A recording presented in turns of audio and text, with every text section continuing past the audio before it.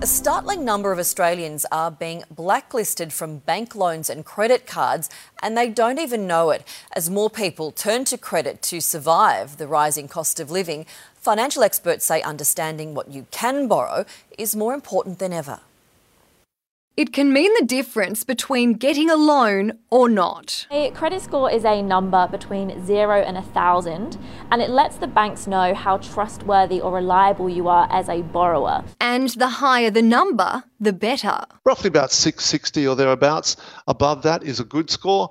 Above 850 is supposed to be excellent, of which many people don't pass. Research by Finder shows around 40% of Australians have a score under that benchmark. And that's 40% that could end up having to pay higher interest rates or be rejected when it comes to looking to obtain further finance in the future. 71% or more than 14 million Australians don't even know their credit score. That includes 21% who don't know what it is or how to check it, and 9% who are too scared to check. If you want a home loan, a personal loan, a car loan, then banks will assess you based on that credit score. The good news is you can improve your score by consolidating any debts and reducing any credit limits you're not using. It can take a couple of years for the credit score to be bumped up if you're going to improve it.